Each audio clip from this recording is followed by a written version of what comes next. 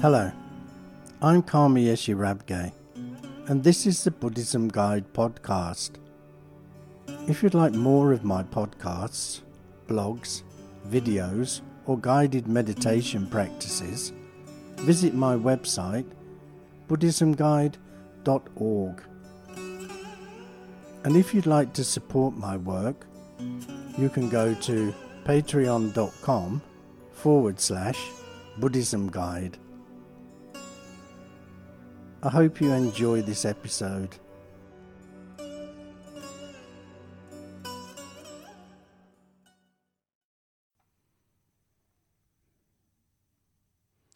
This episode is called The First Noble Truth, and it's part of the Buddha Dharma series.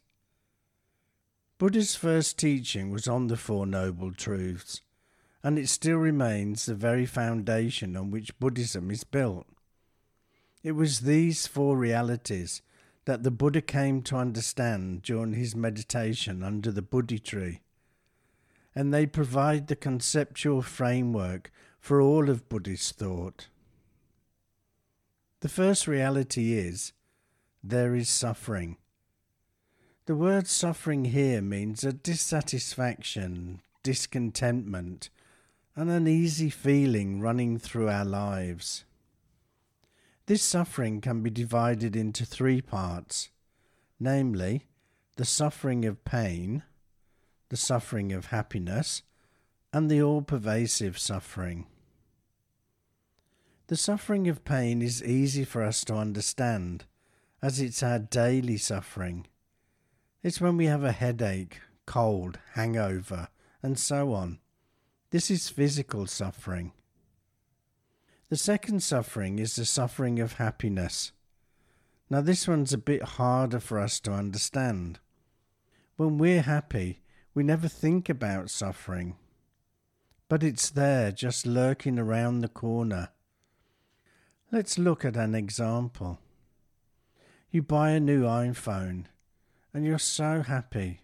You show it to your friends and family who are envious. You take the phone everywhere with you and use it every day to play games, surf the net, look at social media, watch films, and so on. You couldn't be happier. Then one day you can't find it. It has been stolen. Now that happiness you had has changed into sadness. This is the suffering of happiness. Nothing in life is permanent, and so will eventually change. It's this change that brings on the second type of suffering. It isn't that phenomena have inherent suffering within them. It's because we get attached to things, and when they change, we become sad, discontented, and this is the suffering of happiness. So I'm not saying happiness is suffering. While happiness is here, we enjoy, but once that happiness starts to wear off, we start to suffer. The third suffering is the all-pervasive suffering. This type of suffering is within everything in our lives, but because it's suffering on a subtle level, we are prone to miss it. This type of suffering is a condition that exists because of how we perceive ourselves in relation to the world. So you could say that our entire worldly experience is a definition of suffering that we can't even see. So how do we see ourselves in the world? Well, we see them as separate. I'm here, and the world is outside of me. In other words, subject and object. So the way we look at things, subject and object, me and everything else, is in some way the cause of our suffering that will come to us in the future. It's like eating a wonderful meal, but not knowing it had been poisoned. Whilst we're eating the food, we're happy, but later, once the poison starts to work, we suffer. Another cause of this all-pervasive suffering is seeing ourselves as a solid, independent self, and thinking that this self is how we experience the world. But Buddha taught that this is not the case, and we actually experience the world through the coming together of 5 things, namely, the 5 aggregates. The 5 aggregates are form, feeling, conception, mental formation, and consciousness. Form corresponds to physical factors, and not only includes our bodies, but also the material objects that surround us. It includes the 5 physical sense organs and their corresponding physical objects. The 5 physical sense organs are eye, ear, nose, tongue, and body, and their corresponding objects are visible form, sound, smell, taste, and touch.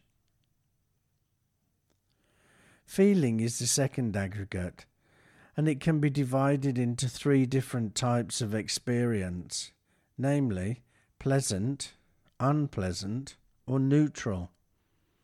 One of these 3 are present in every moment-to-moment experience. There are 6 kinds of experience, 5 physical and 1 mental. The experiences happen when your eye contacts with a visible form, your ear with sound, your nose with smell, your tongue with taste, and your body with any other tangible object. These are the 5 physical experiences. The mental experience is when your mind is in contact with mental objects, such as ideas, hopes, wishes, and thoughts. Our feelings are extremely important, as, in the end, they determine what we experience and how we respond.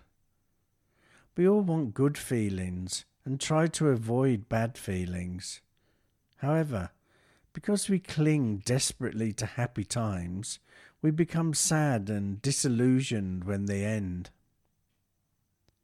The third aggregate is conception, and this is where we attach a name to an experience. Here, we formulate a conception of an idea about the object we perceive. The purpose of this aggregate is to analyze and investigate. When we come into contact with an object, our conception aggregate categorizes it by shape, color, motion, location, sex, and other such categories. These concepts can come from parents, school, society, friends, and other social groups. The fourth aggregate is mental formation. It's the impression created by previous actions. This aggregate starts in the mind and is then reflected in our body and speech. That means whatever action we do is part of this aggregate. Maybe a better way to call this aggregate is mental formation and volition. Volition is the capacity of conscious choice, decision, and intention. So the mental formation stems from our past, and volition from the present moment. Both function together to determine our response to an object of experience. These responses have moral consequences in the sense of skillful, unskillful, and neutral acts. The final aggregate is consciousness, which is very powerful. From this stem the third and fourth aggregates. It's mere awareness of an object. When the eyes and a visible object come into contact, the eye consciousness will become associated with that object, and visual consciousness will arise. And it's the same with all the 6 consciousnesses.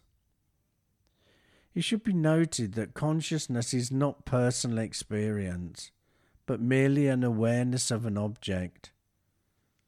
Personal experience are produced through the functioning of the feeling, conception, and the mental formation aggregates. These aggregates turn mere awareness into a personal experience. Let's put all this together. Your eyes see the form. Your consciousness becomes aware of it. Your conception identifies it. A pleasant, unpleasant, or neutral feeling arises, stemming from your past. So, for example, you're walking down the street and you see a car you like. This is the form aggregate. Your eyes become aware of it. This is the consciousness aggregate. You perceive it to be a car. This is the conception aggregate. You feel happy, unhappy, or neutral.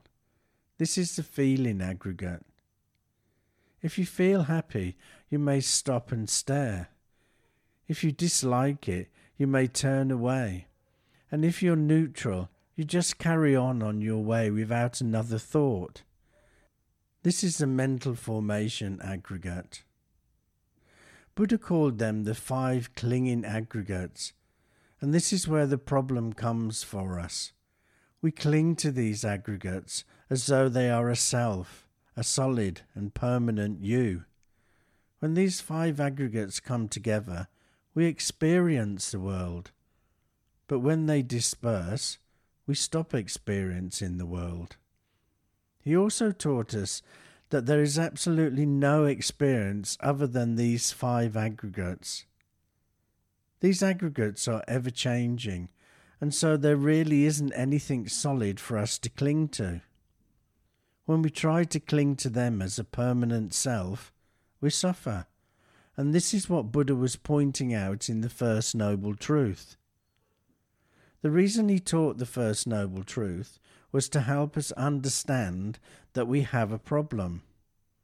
If we don't know we have a problem, we'll not look for a solution. It's the same as if we don't know we're sick, we won't go to the doctor. If we know we're sick, we'll go to the doctor, and he'll tell us what is making us sick and give us medicine to cure it. It's the same here. If we know we're suffering, we will look for the cause and the cure, which are the other 3 noble truths. It's extremely important to fully understand the First Noble Truth. If we understand it, we'll be able to move on to the next Noble Truth, which is the cause of our suffering.